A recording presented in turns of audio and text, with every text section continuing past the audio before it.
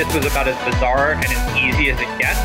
So the number for me was a number that would allow me to never have to work again. I feel like we got top. I went from a sale of $500,000 to in debt.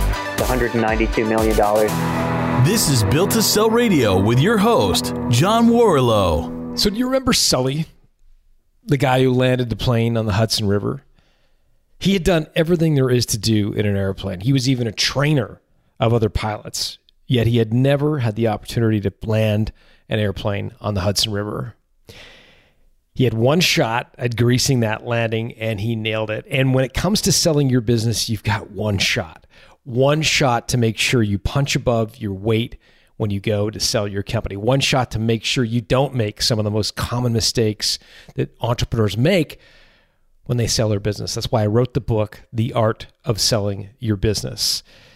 It's a field guide for anyone looking to sell their company. You can get it along with some gifts for my listeners at builttosell.com/selling. You know, when an acquirer becomes interested in your business, at some point in the process, there's a quiet conversation that takes place in a boardroom. They close the door, they ask you not to come, and they have a conversation about whether it's cheaper or easier to buy your business or simply compete with you. If you're selling a commoditized product, something you sell by the inch, by the pound, for example, or you're competing on RFPs, you're just a low-cost provider, many acquirers will draw the conclusion that it's frankly just easier to lower their price, enter a bidding war with you, and essentially put you out of business. There's no point in buying your company. However, if you've built something that is truly unique, a brand that consumers are loyal to, or some technology that you've protected in some way, they may draw the conclusion that it's way faster, way cheaper, way easier to buy your company than to replicate what you've designed. And that's the secret behind monopoly control, one of the 8 key drivers of company value, and something my next guest, Eitan Weiner, knew quite well.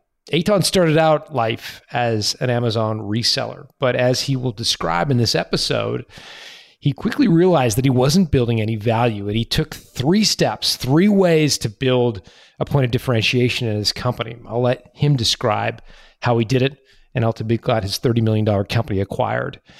Here to tell you the entire story is Eitan Weiner.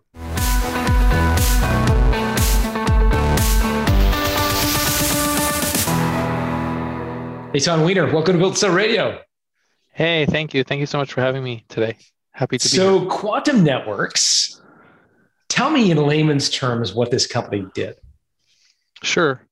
In layman's terms, we were a third-party Amazon seller, which is when you sell on Amazon, and instead of selling to Amazon wholesale, which is called vendor or central or first party, you sell on Amazon.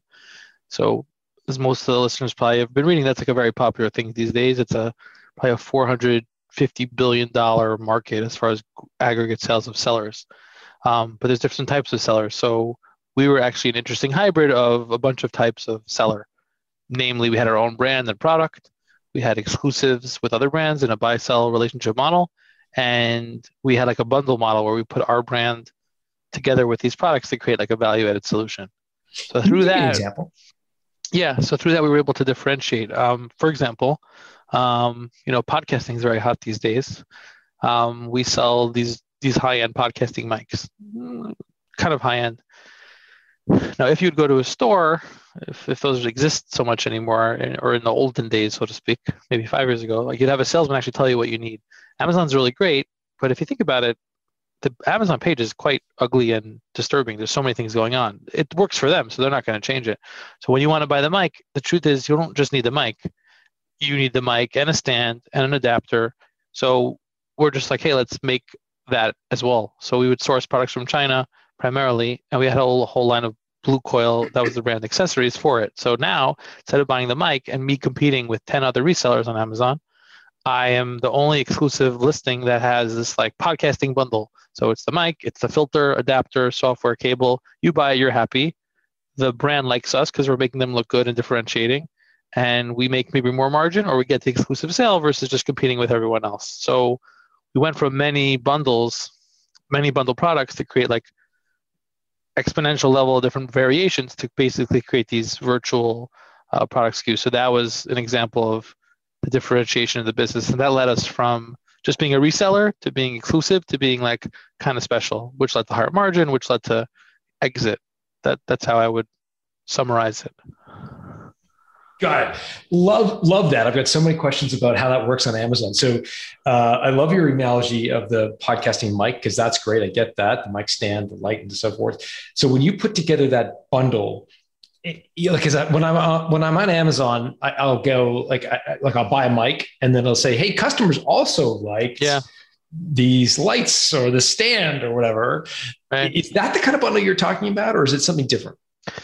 No, that's the kind, but the Amazon's wonderful. But even those similar product suggestions, they're algorithmically driven and they're not so specific. But I had a team curating products here and in China to find out exactly what customers need based on several things. We would read reviews and see someone's like, hey, this mic is great, but it's missing this and this and that. So we would just go, easier said than done, we would go make or produce this and this and that.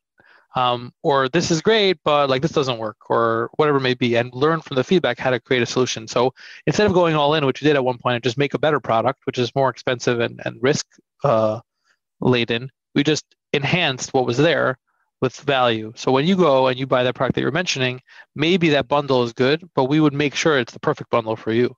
So if you're a prosumer, you kind of know a little about audio, you don't have to research. You just rest assured based on our descriptions and our content, we got the best components for you, and this is it. Not expensive per se, but just utility and value, and you don't have to worry about it. You have everything you need, you're good to go. And did you create a brand? You mentioned Blue Coil. Yeah, Blue Coil. That was the brand, BLUCOIL. So it started with just a white label product, and we put a brand to it and packaging, and people started to actually look for Blue Coil because we had bundles for storage, we had bundles for streaming, we had bundles for podcasting, and that's what led to a lot more value. Let's say our company and brand and the proposition on Amazon or on eBay or whatever marketplace, that it's a full solution. In addition, we were able to sell those standalone bundle products on their own, right? So it may cost you $1 or so to make a product, but you could sell it, let's say, a charger for $15. We already had the economies of scale to buy them because we were bundling them. So we could also sell a standalone, which is much, much more profitable. Mm-hmm. But that's like the whole ecosystem of bundles. It's kind of endless if you do it right. There's others that do it. I would say maybe in a more cheesy way. The guys say, here's a camera, and it's the same price as everyone else, but you're getting a million things. They just throw in everything. It's a little too cheesy. This is very strategic and feedback customer driven to make sure it's what they need. And that's why it's unique. Got it. Who's the we in the company? You started this with some partners? Yeah. So I started the company in 2008 with a partner, and then I had another partner join a few years later. His name is Jonathan Goldman. He was my partner for the last, let's say, 10, 11 years. So we were the partners, and we had a team of about 15 people in New York City. Bunch of overseas people as well on the support and data side. So it's kind of lean team. Got it. But you grew to a fairly significant size in terms of sales. Yeah, we grew really quickly in the beginning. I don't want to necessarily go into the whole backstory, which is lengthy unless you want me to, but we got the e-commerce kind of accidentally, and then we grew on our own website. And then when we hit Amazon, it kind of exploded. It was much easier to succeed on Amazon then. It went from 0 to 30 million in 18 months. It was stupid growth, really not profit driven, but just whatever we can to grow, learning every model. And then this bundle model I elucidated to you only evolved or became something, 3 or 4 years ago after we learned what to do, what not to do, how to differentiate, how to add value to the company, to sell the company, or what is it worth if we're just a reseller? Not much, but what if we have a brand? What if we have a bundle? Now that's more interesting. What if we're exclusive? That's what led to a sale or a value versus just, a lifestyle business or just being some random wholesaler. And that's what we developed over time. Let's unpack each of those three. So you went from being I can't think of a better word, a generic reseller. So you're just buying stuff and reselling it on Amazon, to kind of stumbling on this bundling model as a kind of an epiphany in order to build value. Is that right? That's a good way to summarize it, but it started from we were selling niche technology products that were kind of exclusive. We had a higher margin. So there was always some angle as to why we're not just another reseller. But there was still a lot of our revenue where we're just another reseller. So we got rid of those models to say, okay, we're the exclusive on this product. We're going to manage your brand, make a higher margin. We're going to manage everything. But you're a smaller company. You need the purchase orders. We're not an agency. We're buying and selling, but this is what we do for you. And then the bundle model kind of came after that for the more big brands, like the household name brands that people know in audio. They don't just need a reseller. Like it's not interesting to them. So how do we get them to want to work with us? By offering bundles and variable solutions that they can't or they don't want to. So you mix that in. So you have the exclusives, you have the high-end products with our bundle model. So yeah, we went from becoming a strategic reseller, I wouldn't say just a wholesaler, a strategic reseller, to like a sophisticated brand bundle-driven model where we only took certain types of business because it was a certain profit requirement or a strategic relationship. I don't want to just be a Me Too seller ever. Like it doesn't value anybody. Maybe it's a quick buck, but like I don't believe in that. Or maybe I did before and learned it doesn't work. Mm-hmm. In what way doesn't it work? Just to be a simple reseller? It's like kind of like quick money. So a lot of people, Amazon's different these days because a lot of people are doing private label. They're creating brands and they're selling their brands like crazy to all these companies that are in the papers, which is interesting for me because like I used to do this all day and people had no idea what I did. Now it's on the front page of the Wall Street Journal that there's these companies buying up Amazon brands. So it's shocking to me and it's interesting. But sorry,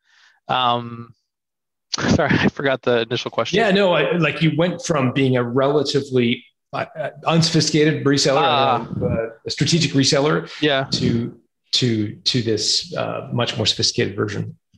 But the question was, what does it mean to be a basic reseller? I forgot. Yeah. Like so when you're just basically reselling stuff, so you're sourcing stuff in third world developing countries, and you're reselling it effectively on Amazon. Yeah. So there's two sides. There's like an arbitrage type game where people will go and they'll buy stuff in the flea market or on eBay or even in Best Buy and then flip it, right? So that's cute. Mm-hmm. We kind of did that back in the past. That's popular. It's called retail arbitrage. It's not so great because the brands don't like it and it has its own problems. Then there's just wholesale where you develop relationships with vendors, factories, you try to resell. But what are you doing for them? Amazon's so popular now that the reseller model became a challenge because they realized they could sell on their own direct-to-consumer on Amazon, or they could sell to Amazon. So we tried to create value for them where they'd want to work for us because we do their ads, because we do the bundles, etc. So the reseller model kind of slowly goes away. So we had to do it in a strategic way to keep it valuable. What's happening now is that people are making their own brands and products, which is this whole other revolution that I was referring to. So you can make your own, podcasting mic as well from China. It's actually not that hard to do. And now that's very competitive because everyone's making their own brands. Mm-hmm. But the concept now in the Amazon world is like it's the new mall. It's the digital shelf. You can make a brand. Right? You probably bought stuff on Amazon where you're not familiar with the brand, but it got good reviews. It's a good cable, so you buy it. That's the new economy, actually. And that's why there's all these aggregators buying Amazon brands. So I kind of was before that wave. I flirted a bit with the private label bundle model. But the new revolution is like, hey, make your own brand. So the resellers have kind of gone away, but there are still some that scrap here and there. The reason I don't believe in it, as I said, which is your question, I think, is it's kind of short-term gains. You make money from the vendor. There's some margin. There's some inventory risk position. But long-term, like, why do they need you? They could drop you tomorrow. There's no value. They could do it on their own. There's 9 guys doing it. So how is that as a business where you go to sleep at night and be comfortable with your forward revenue? You can't. You don't have an agreement even. Maybe you have a light agreement versus proprietary bundles, exclusive agreements, real value, guaranteed margin. That's what I mean by sophisticated long-term versus, fly by night or short-term. You can still make a lot of money. I know guys who flip items and they make millions of dollars, but they don't know if they're going to make it tomorrow. They really don't. And they say to me, it's not a real business. It's a revenue stream. It's very different. Mm-hmm. Mm-hmm. And that's the kind of nature of our show. So it's music to my ears. I know. It's true. Yeah. So you were very much a hybrid because you, in some of the items you branded under this Blue Coil brand. So those were ones you owned. Right. And then you were also bundling in other people's products that you didn't own, but you were included in this bundle. Is that right? Correct. So we call it actually there's 3. So one is, I would sell my own Blue Coil, charger. That gained popularity because everyone was searching Blue Coil. So just to sell the charger was already a known product. Like we built the brand with a bundle, which is interesting. But then there's two other kinds. There's the podcasting bundle where there's like 3 or 4 accessories within it.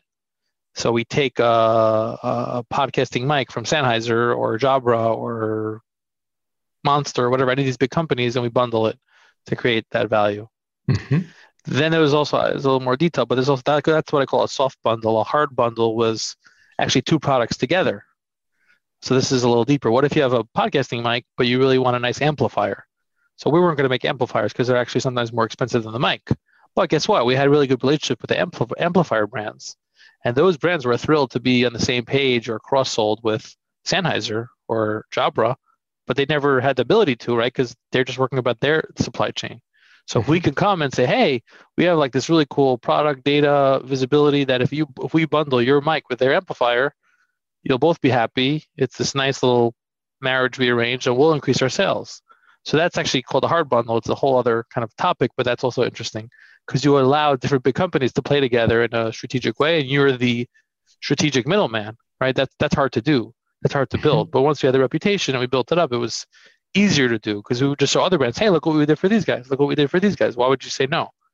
Some would say no, but most were like, that's awesome. Like, please, help us differentiate or help me as a small brand be associated with a Monster or an Apple because then like it shows that we're legit. So that's a little more complex, but it works actually. Yeah. It's fascinating because I just interviewed a guy who ran a company called Beast Gear. Yeah. Did you hear that episode by any chance? The guy, I don't know if I heard your episode. Is this the fellow from England who sold to Thrasio? Scotland. Yeah. Yeah. I met him on a Zoom. He's a great personality. He made like his own workout equipment and he was one of like the early acquisitions of Thrasio. Yeah. He's a cool dude. Yeah, I know him. Yeah. So cool story. He built, skipping ropes was his first product, but he expanded into all these other workout products. And eventually he got to the point where 90% of his revenue was coming from Amazon and 10% was off Amazon. And he was really working hard to build his off Amazon brand because he knew that he was susceptible to the vagaries of Amazon's algorithm, right? So he put stickers inside the gear saying, hey, make sure you opt in at this website and register. Yes. But when he went to sell the company, I think if memory serves, I don't mean to say only, I think he got 3 times profit for the business. And I think the acquirers said, you're pretty susceptible to Amazon. Like they could change the algorithm, they could delist you, that, blah, blah, blah, blah, blah. And so I just wondered, in your case, what were your thoughts around being so dependent on Amazon? Was that something you guys were thinking about? If so, take me through your thinking there. That's a really great question. And it's also interesting based on what I said. Like, that was always the fear. And I mentioned these sellers who are like fly by night. Aside from the challenge of Amazon, people get suspended for not doing anything wrong or for doing something that they don't realize is wrong. You could be put out of business overnight. Amazon just shut down Chinese sellers that were doing, billions of dollars of sales because of reviews and manipulation and fakes and stuff. It's super dangerous. You're totally relying on them. It's scary. Now, over time, I learned, we never actually really got suspended. We had some issues where we could have been. It was usually misunderstandings. You have to learn how to manage it. But what's interesting now is that, on the contrary, all these aggregators, like the one he sold to, are looking for Amazon brands because that's where the growth is, even though they understand the risk. Now, of course, it's wonderful to buy a brand that's on Shopify and has their own website and eBay and Walmart. And even when we sold, we probably had like 10 or 15% of our revenue from other channels, but that's not that much. So we're very reliant. That probably led to maybe a lower multiple or a lower realized value. But on the flip side, our acquirer and other acquirers actually want Amazon expertise. So the strategic, public company I sold to is a retail-based like service provider, and they wanted e-commerce and Amazon experience. So that's what they wanted. Obviously, they'd love for us to sell on Walmart and eBay, which we do, and it's cool, but it's just not as impactful. So you're right that it's very risky and it should lead to lower valuations. But on the contrary, a lot of these brands and these acquirers are looking for it. So of course, the company that bought him, Thrasio, that once they buy him, maybe they'll use their resources, the idea of a roll up, and try to get him onto the website and try to get him onto Facebook. And great. And maybe if he did it on his own before, he would have been worth more.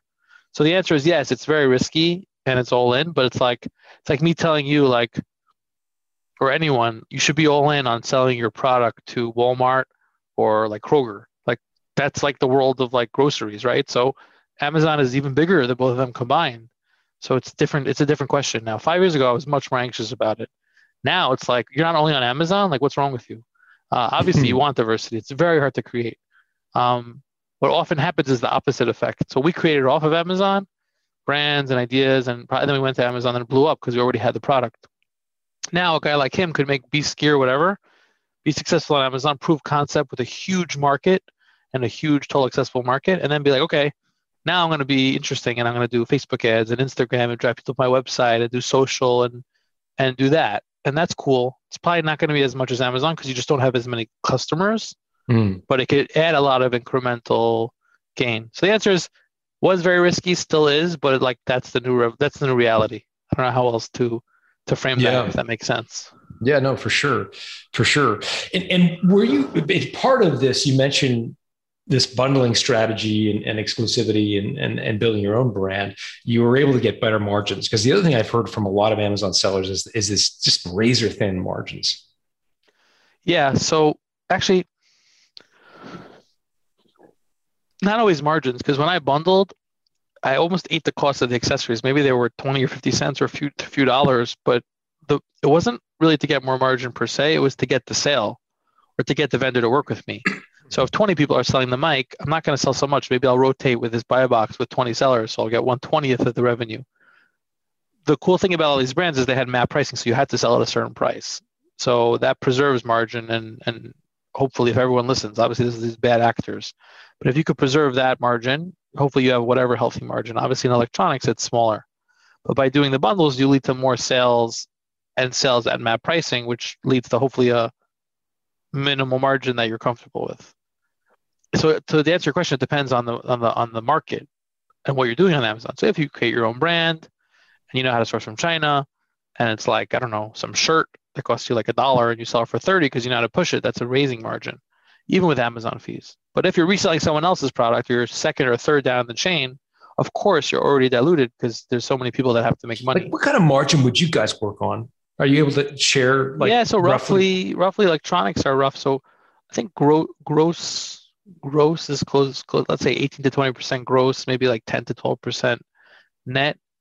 But again, that's like in a specialty bundling, whatever. Typical electronics margins are like 5% or 4%, very low. Wow. So we had a higher margin because we took a better deal with brands for exclusivity. We got better pricing, but we did the work. We made them look good. But even 10, you could argue, or 12 is not so high based on other markets. Now, if you make a private label brand and you do it right, you should, or these, like the guy you spoke to in the company that bought him, they look for like 20, 30, 40%, sometimes even net margins, because you're like the creator of the brand. You go to the factory, you make the brand, you build it, you have minimal overhead, you ship it straight from China to Amazon. It's a lot of margin, right? There's not that many middlemen. Obviously that's harder because everyone he made jump ropes, whatever, so everyone competes with him and they fight on price and advertising. But if done right, you can make a lot of margin on Amazon. The problem now is that there's so many people making brands that you have competition. And as you know, there's a lot of Chinese direct competition as well, where they go around you and just sell it on Amazon themselves. And often if it's your product, there's factories that will just be like, okay, great. And then we'll make it by ourselves and sell direct to consumer.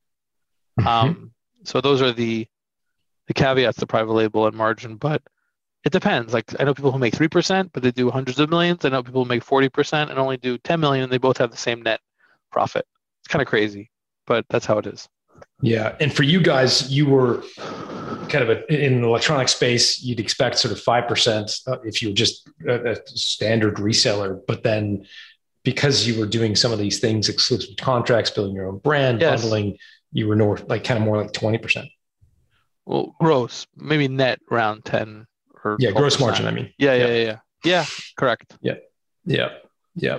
Just goes to show the power of exclusivity and having those kind of special relationships. Yeah, but even the fact that we got more gross margin is because for that brand, we're doing a lot, right? We're doing ads, or we're doing services, or we're making them look good. So like they give us that margin because instead of them hiring someone to do the branding and the go-to-market or the design or the promotion, we're doing it. So that's how we create it. Now there's an overhead cost for it, but that's how you're able to add value to them. You're not just a reseller dude who just like hawks their products. That's the point. You make it look sexy and good and diverse and interesting, or in many different ways. And I know I was listening to the Prof G podcast the other day, and he was saying that the advertising business of Amazon, like when Amazon basically works with third-party resellers and sells them ads, it's like it's right below kind of Facebook and some of these major platforms in terms of how much revenue they generate just from selling advertising. It's massive. Yeah, so this is like a whole other podcast which we could do, but I got into Amazon advertising when it started, which is, believe it or not, only like 2017 or 18. Wow. And I also started this Amazon seller show called the Prosper Show, which I also sold. And I always tell people that the first Prosper Show, there were no advertising companies, meaning solution providers that help you with advertising. Yeah. And then when we sold to the last show, 19, there was like 15 of them. To your point, Amazon, I think estimated for last year like 25 billion. And I think this year it's going to be maybe 30 or 40. But think about it. They already have a platform where everyone buys stuff from them. And now, similar to Google, but Google only makes money on the click. Amazon makes money on the commission of the sale and the ad. So they're charging you pay to play in order to rank, which ethically or whatever is interesting because it doesn't mean it's a great product because it ranks high, but they don't really care. So yeah, you have to spend a lot on advertising, which to the previous point decreases your margins because there's a lot of advertising cost. It's a huge industry for them. It's similar to AWS, which everyone reads about, that came about just by accident, because they had their infrastructure of hosting. Amazon makes so much money on margin on AWS, and so too on advertising. It's just like a virtual way to make money on the platform that they already have. It's insane. It's going to probably be 100 billion soon. Amazing. But it also makes it very hard for sellers to compete. When I started on Amazon, there was no ads, so like it wasn't a thing. Now, like if you don't have an ad strategy, like you can't even play. So if you went to one of these brands and said, let's do an exclusive deal, we'll handle all of your kind of marketing, go to market, your advertising, is the actual cost of advertising been borne by you, like the actual payment of those ads, or by the brand? Yeah, great question. So it depends how you structure it. Since I've sold in the last years, there's lots more agencies and people that have been doing this. It's typically a revenue share model. So I'll manage your brand and then I'll take a percentage of sales. I don't even buy inventory. So we did not do that. We were like a buy-sell. So in our buy-sell agreement for some of the exclusive brands, we would run the ads. They would pay the cost of ads. Mm-hmm. Initially, we marked it up a bit as a service because we had people doing it and we were experts, just like an agency would. But to your point, the Amazon ad price became so expensive that like we couldn't really mark it up because it was just like really high. So we just like ate it. So they would cover the cost of ads and we would manage it. And because of that, and because of we're doing that favor or service for them, they would give us this higher margin because like we were just lock, stock, and barrel managing everything. But now there are agencies that manage your advertising or that manage your Amazon sales and take a rev share, but you still pay the cost of ads. So you're kind of paying the cost of ads and you're paying a rev share to the agency. It gets expensive, but you actually really need experts to do it because it's very sophisticated. Yeah. Let's get into the sale of this business. So what triggered you to want to sell it? Yeah, I don't know. It's not like something popped in my head one day. I think I just had a lot of fatigue and I was burnt out from the day-to-day of doing it. I'm like really entrepreneurial and I'm always doing a bunch of other things and I had other things up my sleeve and I wasn't involved in the day-to-day as much maybe as my partner because I just wasn't as enamored or excited, and I like the excitement. It's not just about money, obviously, and enjoyment. And I also saw consolidation where, as we discussed, now there's thousands of agencies and every seller is like, hey, I'm an agency. Like, I'll help you too. I'll do it. It's crazy. I didn't realize how consolidated it would be. I didn't realize there would be a pandemic. So I was like, let's sell before it's so consolidated. We have this unique model. There's been some similar comp acquisitions of strategic Amazon resellers that's selling to big companies. There's like a few. Now there's many, again, because of this whole wave. But again, this is pre the wave. So it was quite unique. So I was like, we could continue and make, decent income or salary. The other problem is, with inventory businesses is most of your money is usually in the inventory or in the business. Right, because you were buying the products and then reselling. You have a lot of inventory. It's very heavy and risky in that regard, as discussed with Amazon and brands. And you take these big positions, and hopefully the partners make some money or distribution when the cash flow is proper, or when the time is right. But it's kind of a very rough grind. Obviously, the realization of being able to make a multiple of income on an exit is much more interesting if you're able to do it than just making whatever salary a year, unless you have some crazy business where you're making that much more. So you're taking these positions, you're buying the routers, the mic stands or whatever from China. You're actually paying cash. So you're pushing out cash to bring them in, and then you're selling them. And so it's a negative cash flow cycle in the sense that you're buying the product up front. Yeah. So costly. For you, like, are you pulling down a living wage at this point? Like, are you paying yourself market rate salary from the company? Yeah. So when I started, I didn't even know about how much money I was making really in detail. It was kind of just let me sweat and figure out this, and then understand, start taking a draw. So as we got more mature, I was taking a decent salary to maybe cover my expenses, if that, but nothing significant because I really wanted it to be in the business. But again, with his inventory fluctuations and reserves and swings, it's hard to really just pull that X amount of money with cash flow, which we could talk about, and lines of credit and whatnot. So that was one of the reasons I was like, how do I realize more money from this and value for all that I've done? Because it's worth a lot, but I'm not seeing a lot every day. It's not like those cash flow positive businesses where the owner is sucking out $1 million or $2 million a year in dividends. No, and there are Amazon resellers that are like that, but again, it's very hard. It's very inconsistent. So the idea of selling was interesting because of that. In addition to the fact that I wanted to kind of move on, do something new, or see how it would work. I didn't know we would be able to sell or if it would be successful. But those reasons of money or time or mindset kind of made me want to see if I can go through this process, which we did. So long, interesting learning process, but that's kind of what spurred it. Where was Jonathan at on the topic? Like, he's running the business more day to day. Yeah, he also... We had interesting conversations in both ways, but he also wanted to do it, which is good. We were aligned on that, or at least to see what we could or could not get, because he also was tired with a lot of the same things. Even though he was really great at it and he liked it, he wanted to maybe learn to do other things, and see how we could, maximize what we have. So we're pretty much aligned, even though we had different roles and mindsets. It took us a while to figure out that we should do this, and how to do it, which we could talk about, but we were aligned. It just took a while to kind of get to the right, speaking to a lot of people and researching a lot to get to the right path or trajectory on how it should be done, when, and all that stuff.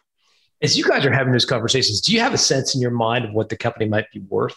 Are you using any sort of benchmark or industry multiple, or what are you thinking? Yeah, so I started with brokers, and I realized it was too downstream. I wanted more of an investment bank, even though we're not that big, but we're mid-market, which is vague term.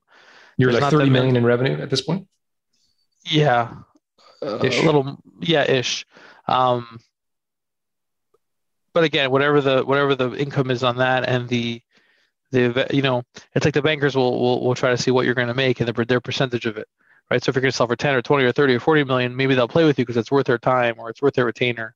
So we're in this mid-market where it's not too much, it's not too little, I guess, for them, where are they going to put in their all and their effort to really get a maximal sale when maybe they'll just get the minimum amount? Or how do you create upsides within their agreement to incentivize them to work harder, right? Because they're just really a matchmaker. The brokers are more downstream where they make more money on their first million. They have this whole reverse model. And it's that was not my speed. Oh, we'll put you up on a site or we'll list you on it. That was too primitive. I was let's do something strategic, right? Because you read online and the paper that strategic is the best thing because 1 + 1 = 10, and they want you and you want them, and it's this amazing concept, which is a little fairy tale-ish, but fundamentally it's true. Meaning, if the acquirer could really need you, and then you have the right synergy, you could blow up with the outcome. So I wanted to find a strategic acquirer versus just even just a private equity group or a money group that I just didn't really think would be fit. So are you thinking it's a multiple of your EBITDA that you're? Yeah, I didn't answer your question. Multiple of EBITDA based on these brokers and bankers and people I spoke to. Obviously, inventory comes into the play as well. Value of inventory. Yeah, how does that? Yeah, how does that work? I think about it sometimes. Sometimes people do, kind of cash-free, debt-free, and inventory is transferred. Sometimes it's part of the deal because it's like an asset sale. There's lots of ways to do it. I know these aggregators do it one way, but I don't even know how. Maybe I kind of overlooked that component of it, right? Because let's say you sell your business for $10 million, but you have $4 million of inventory. So is that in addition? Is that part of it? Is there, a networking capital component, which in my deal there was? So like it's kind of dynamic, right? Yeah, let's talk about your deal. So I want to get to the inventory later because that's an important piece. Yeah, sure.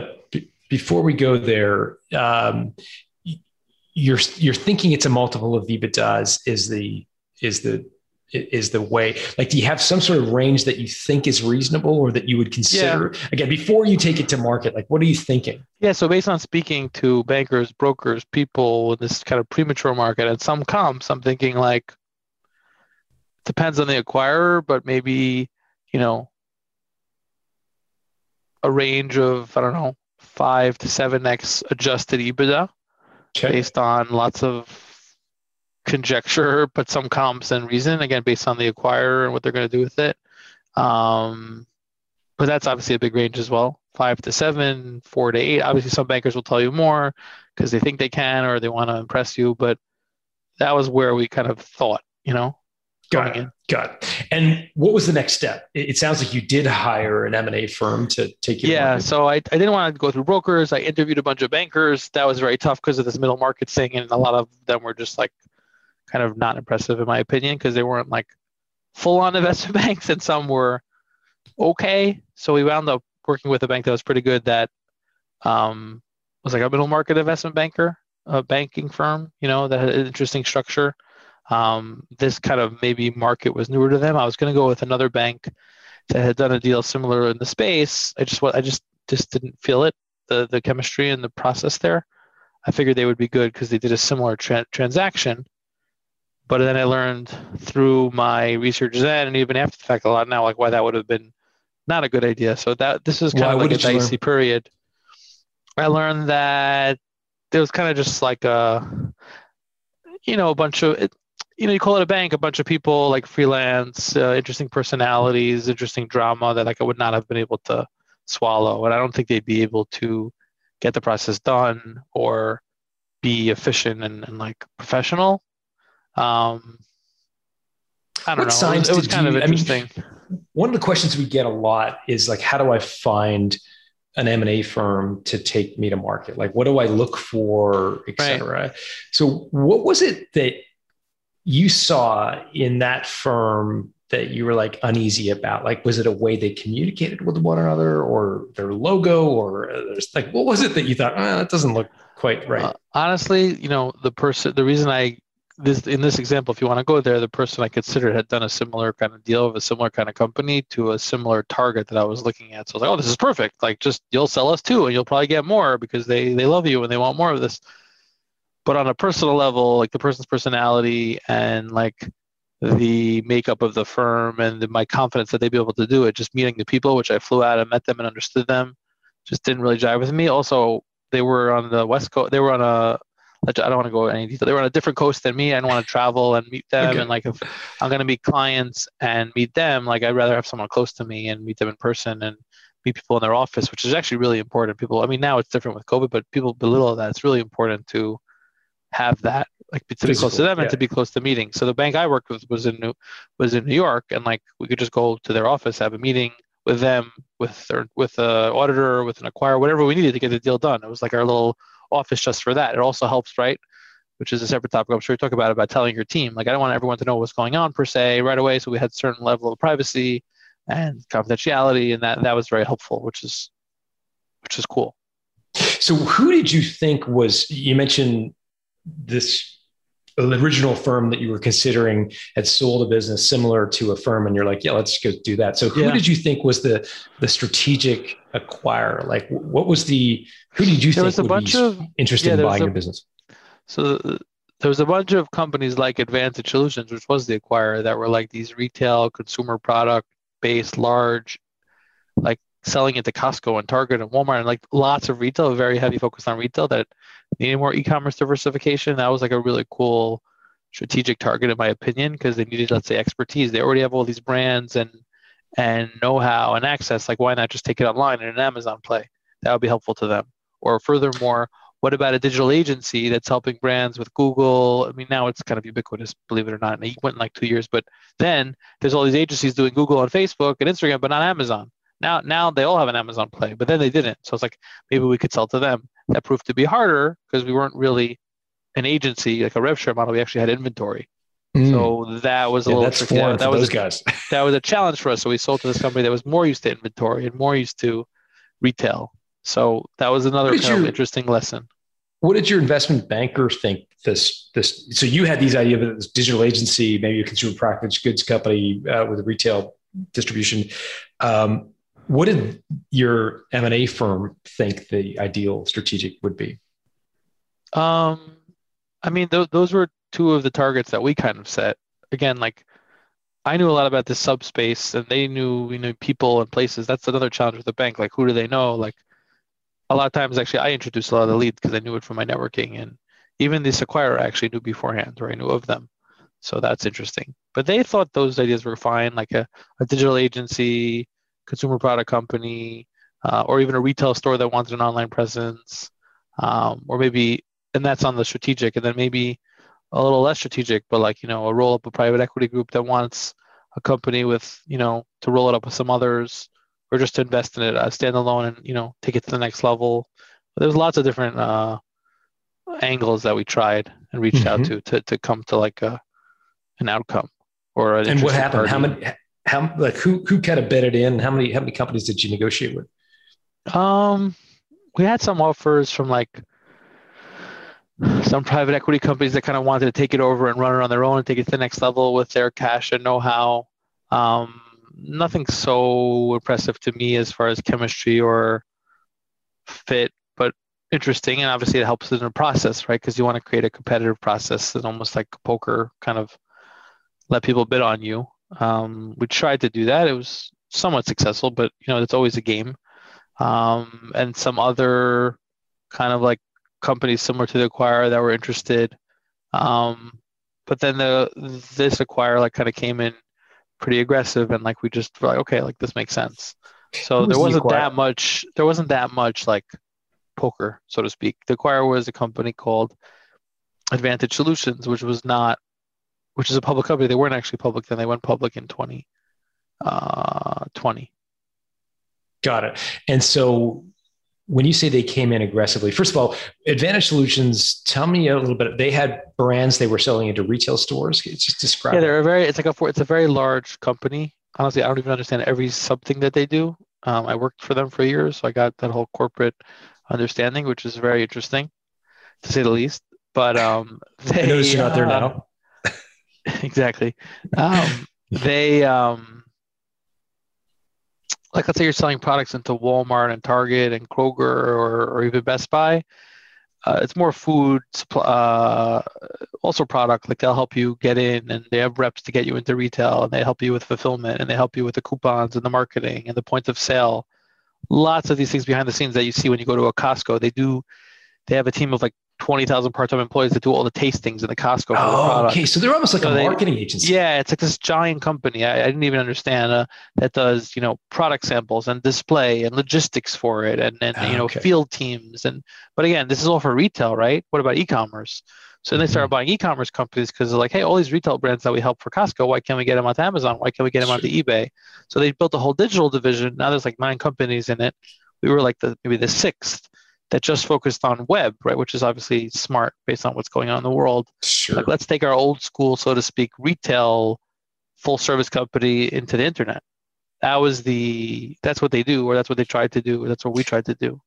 So Advantage Solutions would work with the brand, and they would say, great, we can help you get into Kroger, and we'll do merchandising for you and sampling, and we'll do slotting and et cetera. So they were similar to what you guys did, not exactly, but similar. Yeah, but on a retail level. Yeah, on the retail level. But so they wanted it to all brands. I mean, we didn't have that much opportunity to cross-pollinate with this whatever short time I was there, but they wanted a e-commerce arm too. So eventually, once that's built up, they could take all their brands and roll it into that and say, hey, we do everything for you.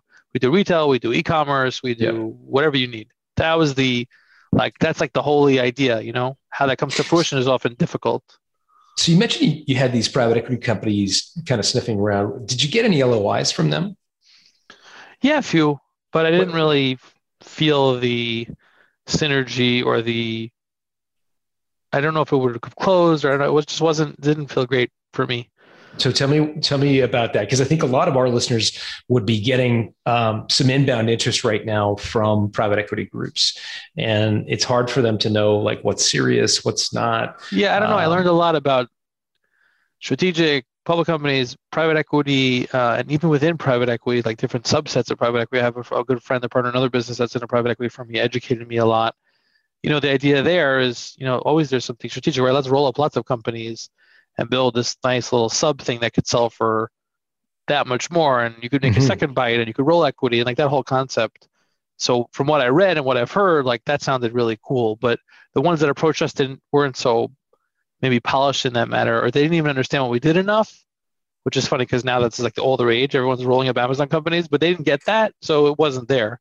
But yeah, for your listeners, that's a cool option. From what I learned, then you probably know this or maybe you disagree. Private equity moves quicker, but they'll pay you less. Strategic is slow and clunky, but they'll pay you more. So it's like, great, let's get more if it works. But I had some private equity options that I think would have maybe even been better in hindsight. I don't know. I just didn't feel it. Just didn't. Were they offering you cash, or were they saying I think they were. I don't honestly recall all of it because not all of them were super solid offers because I didn't really. I kind of said I'm not so into that even term sheet or whatever you want to call it. But most of it had some kind of earnout component, which is a separate conversation about earnouts, which we could talk about. But usually like a cash plus earnout model, or like join this new group and you could be on the team and do this next in your career. One was just like all out, like, oh, we're going to take over, we're going to get rid of you in 3 months, like have a nice day. Yeah. I didn't really believe. I mean, that's great. I didn't think they'd be able to, and I didn't really believe in that company. I think it was a good offer from a dollar perspective. But like, I'm sure people say this on their show. It's also like your baby, right? Like, it's not just about money at all. You want it to find the right home, and like, I just think these guys would destroy the company, even though the money was like great. But like, it's not just about that. Also, my employees. Where are my employees going? Like, I want them to be, I'm very loyal to them. They're loyal to me. Like, I want them to be happy. So it's very. I learned this more in retrospect, but it's very multifaceted, like who you partner with. Yeah. In terms of Advantage Solutions, you mentioned they came in aggressively. What do you mean by aggressively? Maybe the aggressive is not the word, but relative to all the other interested parties, they were like much more serious about the term sheet, the timing. I think they wanted to. Again, I just a little disclosure. I don't know how much I'm allowed to say because they're public and whatever. So it may be a little vague on purpose if people don't understand. To clarify, but they're going. They went public, so now I could say it. So they wanted to acquire revenue and EBITDA. So they had goals and timelines and all these things that were behind the scenes that I kind of knew. I kind of heard whispers, so I knew they'd want to get the deal done for that. For better or worse. So maybe that's what I mean by aggressive. Like, it's like the old IBM sales training. This goes back 50 years ago. The whole, make sure they have budget and they have authority. I can't remember, like it's some acronym. I can't remember what it is, but essentially you were almost doing diligence on them. They looked motivated. They had a reason. They had a strategic rationale. They had money, clearly. That's what you were doing. You knew that. Yeah, I knew that, and that's what I mean. Like they had a timeline. Like they wanted to close. Like I think they made the offer in August. They wanted to close it by the end of the year, which is also kind of aggressive. Was the offer as aggressive or strategic? I don't know. I guess we could discuss in retrospect if it was or wasn't. But yeah. So how did they structure the offer? That's what transpired. Yeah. How did they structure the offer? I can't talk to the details of the detailed structure, but it was similar to what I mentioned, like, a certain cash component, certain earnout component over time. So a certain upfront cash and a certain a certain amount of upside based on performance over a period of time of the company under their management. Mm-hmm. Mm-hmm. That makes sense. And multiple, can you give us sort of a range of where it landed? Somewhere in between the range I mentioned to you before, which is like 4 to 6 or 5 to 7. Again, with the earnout and the potential, I could tell you where that actually was, right? Because the earnout, if you add it, changes the multiple, the aggregate number. But maybe maybe the offer was a little less than I expected, but maybe with the earnout, the value will be more of what I thought it would be. It's really hard to say because I'm still like looking back at the quick year that I worked for them and what happened and transpired on the numbers level, which is very kind of sophisticated at a corporate level. That was kind of hard for me to understand, to be frank. But yeah, I think it was within the range of what I expected. I was a little surprised that we didn't get some other offers from other parties, but I also think it was the timing, right? Like now, if we would have sold like post-COVID, once we like blew up further because of the market and Amazon and tech and everything we sell and work from home, we would probably got many more offers. But that's timing, that's life. Or I could have argued the opposite. When COVID happened, I was like, oh shoot, like we're done, like we're not gonna do any sales, our earnout's gonna be 0 or whatever, negative, and like everything's bad. And that was true for 2 weeks, and then we turned it around and like we did great because we just, it's a whole story, but we mixed and matched, did whatever we could to stay alive, and then Amazon exploded and e-commerce exploded and the world changed, and that's the story. But timing is very key, as you see from this story. Mm-hmm. Mm-hmm. Yeah. So you did the year. Sorry, the earnout was 1 year. Approximately. Longer, but you left early. You don't have to say. No comment. No comment. Okay, fair enough. What was it like to work for a big company? You're an entrepreneurial guy. It's very hard for me because I'm used to like not controlling, but like being able to control. I'm not a controlling person. I just like to understand and know. So to have, the truth is they let most of the functions we were continuing, but corporate finance team and all that and transitioning and all these brands and revenue and numbers, the transition was very difficult for me. Most of the team was fine. We continued the process. But on some of the processes it was hard because you kind of have to roll up to a much bigger company, right? We're a 15-person company going to like a 40,000-person company with $4 billion in revenue, and like all their corporate compliance and systems and public checks and balances was like insane. So I was way under my pay grade as far as like handling finance or management or operations for that. And I kind of needed them to help me with it. And, eventually we figured it out, but it takes time. It takes a lot of time. And it's just totally different than what I'm used to. I mean, I got into business. I mentioned this at the beginning, like I was in dental school, I dropped out, I just started business on my own, I figured things out. And like I tried to do the best I could. And then I come into this corporate world, and I learned a lot, like how it works and why, and a lot about finance. But it was just so diametrically different than like what I'm used to. Culture, processes, motivation, bonus, like everything. It was very shocking to me. Very hard to understand even like why businesses would function that way. But they do well, they're a public company, and like that's how it works. But yeah, I was like, I did not even understand what I was getting into, to be frank. I know we can't talk specifically about the earnout, and I understand that. Sure. If you and I were having a beer and I was like, I'm thinking of signing up for an earnout. I've got this deal. They want me to stick around for 3 years. Yep. 30% of my value is going to be at risk in this earnout. What advice would you give me over that beer? A lot of people told me when I got this earnout offer, like, the risk and reward, like you just don't know what's going to be and how it's going to roll and what's going to happen and why. So I wasn't sure what to do, but I guess if we were having a beer, I would say, not necessarily based on my experience, but based on all my research and stories I've heard, try to get as much as you can up front because you just never know. Mm-hmm. So if you really feel, and this is something I didn't do, not that led to a problem per se, but I didn't really research the company and understand exactly how it worked because I couldn't. Like it was just a huge company. It's not like, you guys, you're whatever, you're going to buy us. Let's go see what the culture is and figure it out and talk like this is a huge company with all these layers. There's no way I could have known, but I probably should have done more research, and everyone should. So if you do that research and you really feel good that their earn-out goals and the way it's going to be calculated and organized is transparent and clear and you could hit it, then you should consider it. But if you don't really know what that means, you shouldn't really begin to consider it because you don't even know what that means. It's just like paper stock. Okay, maybe I'll get this.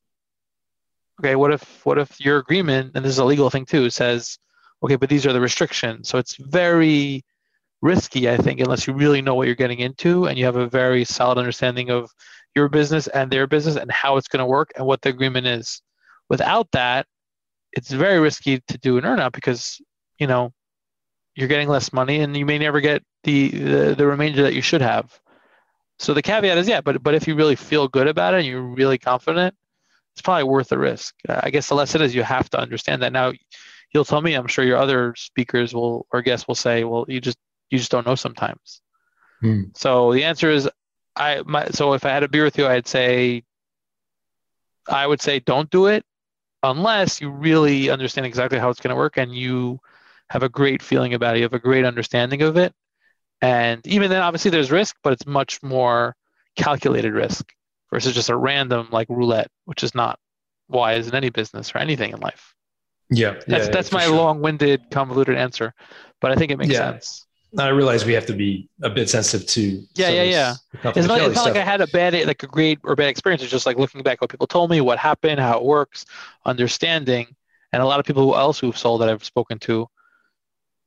I'm sure you get it a lot, but usually, I could ask you. Usually, people say like, "Don't go for." I don't know. What do people ask? What do people say to you as the common answer on the show? Yeah, to get cash up front. Right. So okay. Get your cash up front. Okay. So there's a straight beer answer, but the caveat is what I said. That it depends. Like I know someone who did amazing in an earnout. I know another company who sold a different company that did amazing, and maybe my trajectory could have been similar or the same. Like I don't know. It's just risk. It's added risk, but who knows? Maybe there's that reward.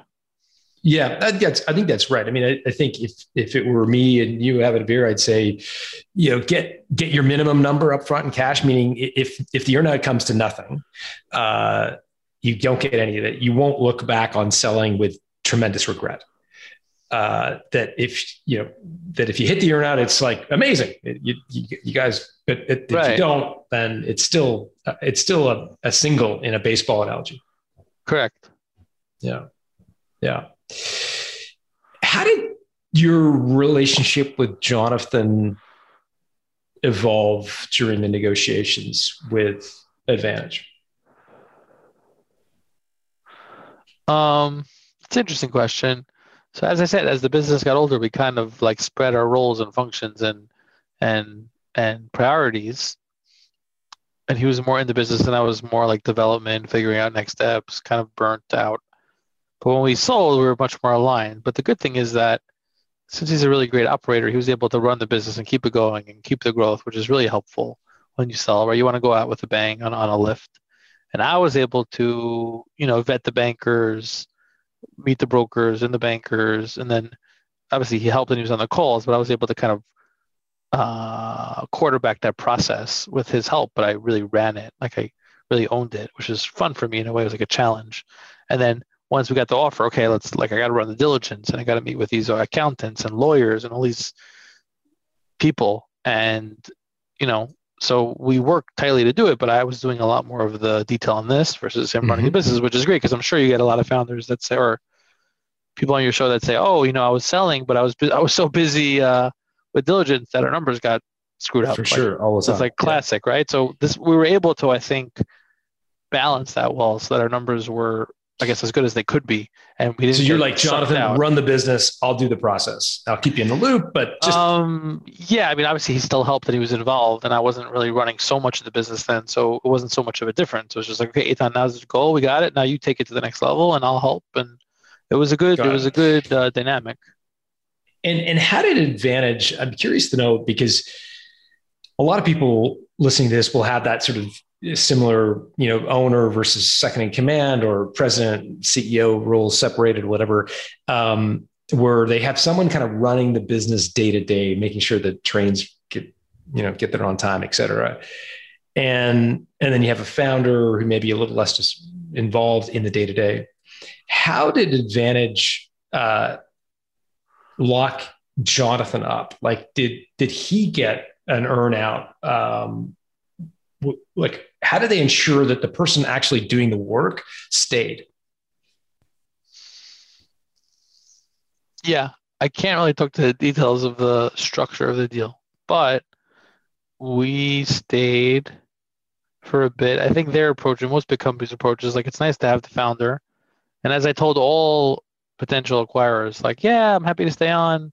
I'll do what I can. Like, that's the right thing to say. And it's true. I want it to be successful. But like, I really would like to move on eventually. You're like, oh, why are you selling then? Like, what's going on? Like, yeah, we need to take it to the next level. We need a partner, and I want to move on, but everything's great, and I'll help you as much as I can. So that was kind of the thing with them.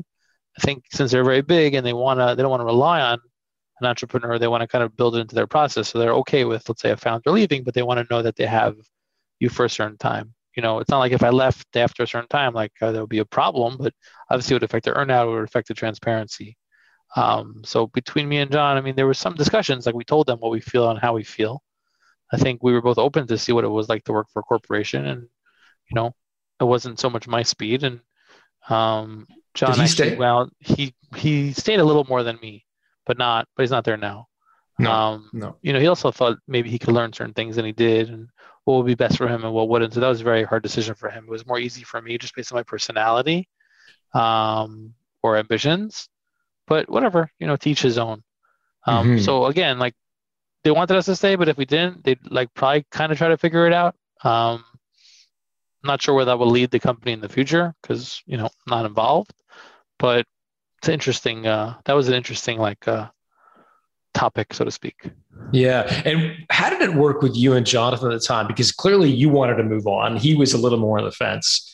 Like, because if I were Jonathan, I'd be like, dude, don't leave me holding the bag here. Like, I need, I need you to come too. Like, were those conversations going on? You're saying before we sold, whether I was going to continue? Yeah. It's like, I can't think of a good analogy, but you're partners in this business. You're thinking of selling to this giant Fortune 500 company. Was the conversation around like, I'll stay, but I need you to stay? Like, was there that conversation that happened that? Yeah. Well, so again, I mentioned we had an earnout, so I wanted to make sure we maximize that. So you was there both a mutual had that earnout? Yeah.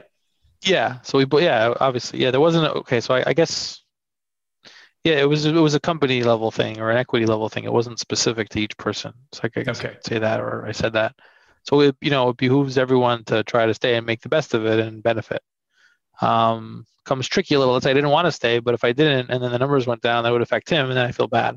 So whatever. Obviously, we're partners in it together and very close. So we wanted to do the best for each other, and we tried to do that to the best of our ability. How did they handle inventory in the valuation? You mentioned it was a multiple of EBITDA. I don't know if I can talk to the exact details, but it was an asset purchase, so it was kind of funky how inventory was treated, but it's not like an additive number. It's part of the value of the business that's purchased, right? So they assess the value of the inventory and the reserve of it, and they audit that to make sure it's accurate, and it's kind of part of that chunk of what you're worth, right? Because even EBITDA is a derivative of inventory value, right? It's like all kind of tied together. Mm-hmm. But it wasn't the kind of thing like, hey, we'll pay you all this for your inventory and all this for your business. It's like one big kind of picture. There's other ways to do it, obviously. Mm-hmm. Whether it was right or wrong or recommended, that's a separate conversation of tax ramifications and hot assets. Like, it's a whole thing.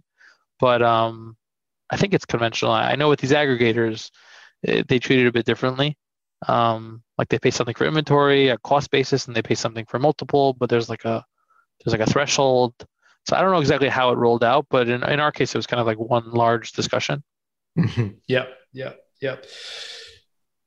Yeah, I think that's more common than not. I think in very small companies, the inventory often gets treated separately, but I think in businesses that are more the size of yours, it's a multiple EBITDA, and the inventory goes along with it. Yeah. You mentioned you'd been running this company for years and kind of moving the money from one PO to another and kind of not pulling out a lot of cash for yourself. Did you reward yourself in any way when you sold and the cash came in? I mean, was there a trophy? How did you sort of mark that when the money was sort of finally in the bank? Yeah. It's kind of weird for me because I was always like pretty tight, so to speak. Always my money was in the company. So to have like a decent amount of money in the bank was interesting. Yeah. Again, not the key to happiness in life by any means. And I actually felt very interesting when I sold. Like I didn't feel full, just a separate point. I didn't really feel like, oh, like I made it, I'm so fulfilled, or like everything's great. Obviously money is important, supporting my family is important. I'm not such a showy or, materialistic person. I don't know. I moved to a new house. That was nice. Nice. I was, I don't know. Maybe got some stuff for my wife. Maybe some more stuff that we needed that we just hadn't bought. But I didn't buy a yacht or anything remotely close to that. You're not tooling around New Jersey in a Ferrari or anything like that? No. I just got actually a cool car that I like. You did get a Ferrari. I did. But that was only. I'll be honest, yeah. But there's a little caveat to that. But What's the caveat? The caveat is that I can't believe you bought a Ferrari. You're like, I'm not a Ferrari. No, I got like a cool electric SUV, which is a little more expensive than I normally would have bought. Okay. But the caveat is that I learned that now I have my new company, which if you want we could talk about. So now I have my own LLC or entity, and you could deduct the car, like all this fun stuff. Again, like I'm not the kind of guy to buy something like really expensive. Like it bothers me principally because it's not necessary. But the truth is, yes, I did get a cool car. Y or an X? Did you get the Y or the X? No, actually, it wasn't a Tesla. It was an Audi. Audi e-tron, which is the coolest car. I love it. And I'm not I'm not Mr. Car or Mr. Showy, but like it's the coolest thing. It's like a spaceship. So yeah, that was more expensive, and then I would typically whatever. But I was like, no, I'm going to do this, and I have the federal discount. Like I'm always thinking about cost basis. So I'm like explaining to my friends, like, yeah, this is really nice, but if you think about it, the effectual cost is only the price of a Honda Accord because I'm going to deduct it. They're like, okay, it's okay, you could buy a nice car, like relax. Yeah. So like I'm not into that, so it was weird for me. But the truth is, yes, I did buy a cool car, and I moved to a bigger house for my family, which is nice, and in the area that I wanted to move to. So I don't know if those are trophies or just maybe they are, but yeah, that was cool. They're the rewards for a job well done, it sounds like. You mentioned you weren't happy when I don't want to put words in your mouth, but you mentioned you didn't feel the way you thought you'd feel when you sold your business. So what did you feel when you sold? Yeah, I wanted to maybe bring that up. I don't know. It was very hard because I went from selling to like doing an inventory and like going straight into this other company and going into an earnout period, which is very stressful and difficult and changing and dynamic. So I never got the time. Let me just maybe edit my statement. I never got the time to even like relish or understand or accept like, hey, I did this, because I went straight into like crazy pressure to perform, which is very hard, especially when you can't control your outcome fully. So I never got the time to like celebrate or have a drink or go out with my wife or whatever it is to celebrate. But in addition, I felt like a little empty in that I was like, okay, like this is what it's about. Like, okay, now what? Like, do I feel really happy as a person? Like, is that the point of life? Like, what about all the other things that are important to me, or religion or family, or it has nothing to do with this? It's good to have some money. It's very important. It's super important. Obviously, it doesn't buy happiness. It's very, very good to have, and it's very helpful. But it's just, I also really enjoy the game. Like I enjoy business and building and entrepreneurship. And like, I was like, wait, I sold this company, but that was like my fun. That was like my baby. So I felt like a little like, I don't know. It was very weird psychologically for me for a while. And then just running into this whole earnout stressful period. And then the pandemic. And then like last year was like, I don't know, it was very tough for me mentally, just like adjusting, calibrating, so it wasn't like, oh, great, I made some good money. Like I should be so happy and everything's great. Not at all. Like I wanted the next challenge. I'm very into like challenges, and which I started part of this new company now, which is great. I actually have a place where I could grow another company, and I know a lot of founders don't find their space, and they get maybe even depressed or like they have the stories of people win the lottery and they go bankrupt. Like obviously not like that, but like, okay, now what? you think because of all the hoopla, like, oh, that's the end goal. But I like working. I like people. I like helping. I want to do charity. So I was just like at this weird transition. I'm still not there yet, to be frank.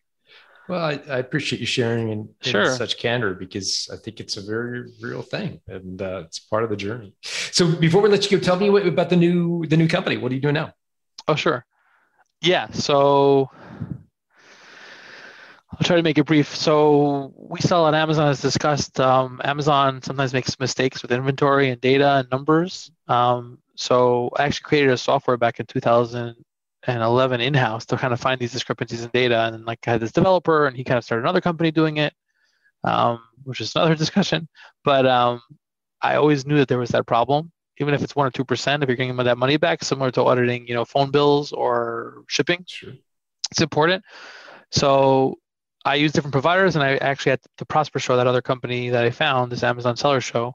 I met the guys from Getida, which is the company I'm working with now, and they were much better and sophisticated in their process and know-how.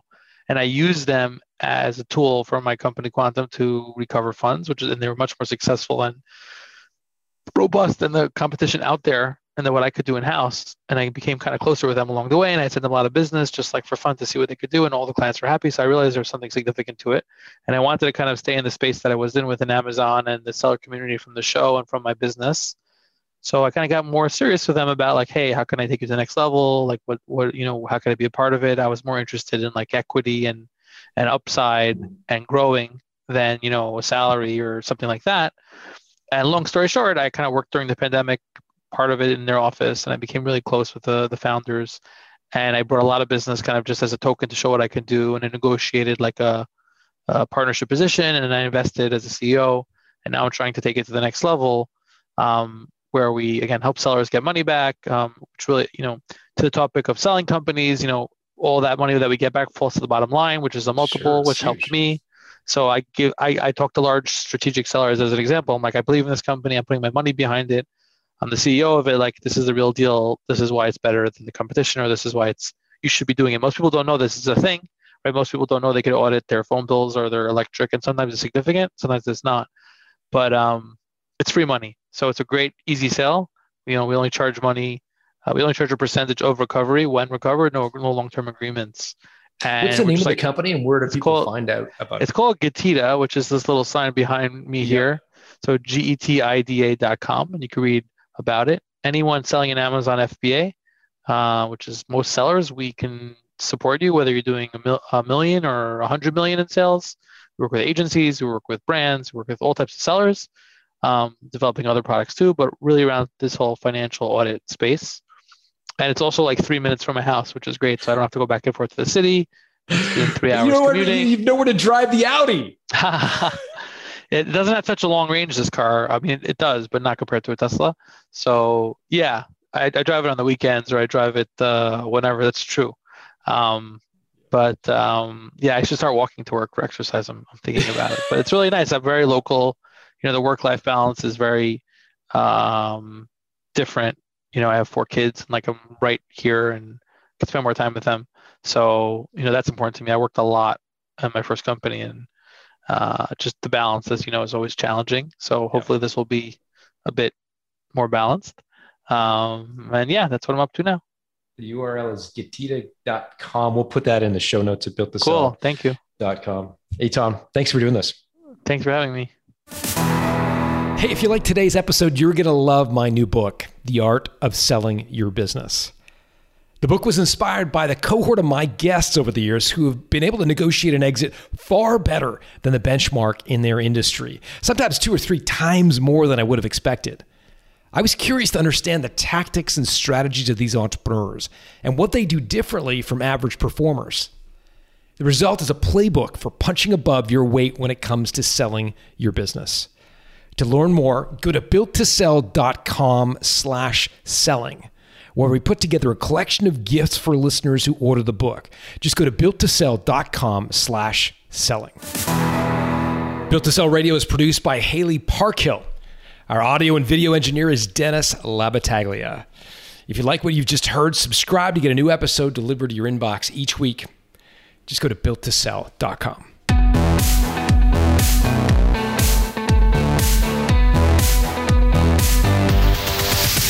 Thanks for listening to Built to Sell Radio with John Warrillow. For complete show notes with links to additional resources, visit builttosell.com/blog.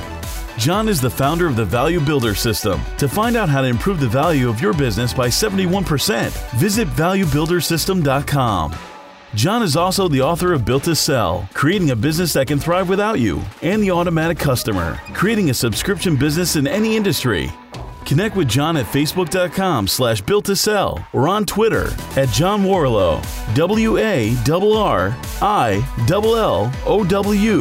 Thanks for listening.